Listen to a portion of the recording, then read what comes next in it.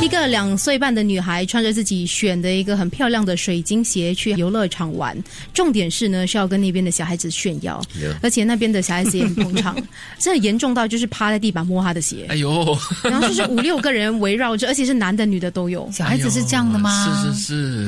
可是我觉得他比较自豪的是他自己选的，不是他妈选的。哦，现在很多小孩都自己选衣服的嘞。是哦，所以你们希望说自己选的衣服还选的东西会被人家羡慕说，哎，你拥有这样东西吗？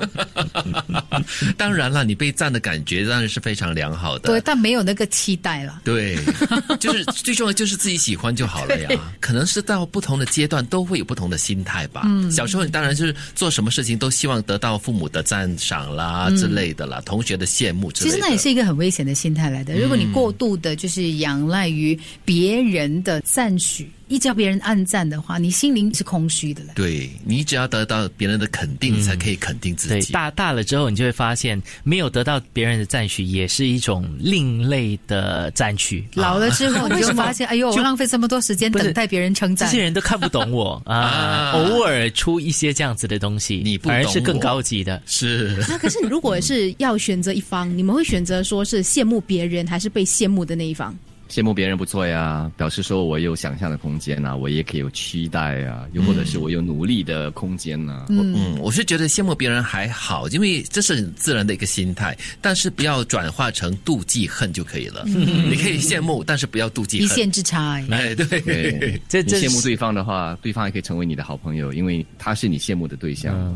但很多时候它是一个 progression， 就是慢慢的进阶的，羡慕然后就到妒忌，然后就到恨了。对，哎，你们会享受那种被羡慕的感觉的吗？可是我比较想要去羡慕别人，不想要别人羡慕我，因为别人羡慕我，我不会有那个感受。会自我感觉良好啊，别人会跟你讲啊，哎呦，我很羡慕你嘞啊，你制作的生活加热点很好听啊之类的，那是称赞他，称赞我羡慕你整天中大抽奖啊，对，在我一定是妒忌，我肯定是妒忌。你已经恨了，我看得出你的眼神。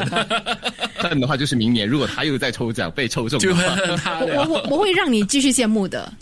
努力着。伟伟说的这句话也倒是真的，我不喜欢那种被羡慕的感觉，因为被羡慕感觉就是你好像必须一直保持这样子的一个被羡慕的状态，所以就活得很有压力了。的确，所以被人羡慕啊也有压力哈。一方面就是要保持这个状态，不然就是要更上一层楼，再不然的话就是你一直在等待着别人给予你的肯定和价值的。接下来我要问一个人生哲学题，有没有人羡慕不好的人的呢？有，那些看你对好跟不好的定义。可是我觉得，比如说他可以不用工作，然后他觉得说这样子一事无成，是对他人生中没有什么太大的变化的话，我觉得那种人他一部分他是过得安逸的，他那个状态是不容易达到的。就好像有些人他总是做一些就是可能奇怪的事情，或者有奇怪的动作的时候，可是他又完全浑然不觉得那有问题，我就很羡慕那样的人。对，就是活得很怡然自得咯。我会很羡慕这样的人。像德明羡慕伟伟会中奖，那伟伟会不会羡慕德明不中奖呢？我羡慕他啦，我羡慕他很瘦啊，羡慕他很瘦。对，这种是羡慕不来的。可以。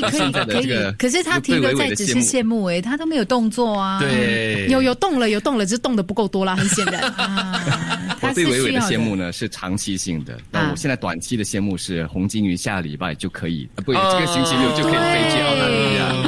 这也是我期待的，我努力的方向去淘金呢，黄金海岸。我羡慕的话呢，肯定面对很大的我有压力耶，是工作的，对。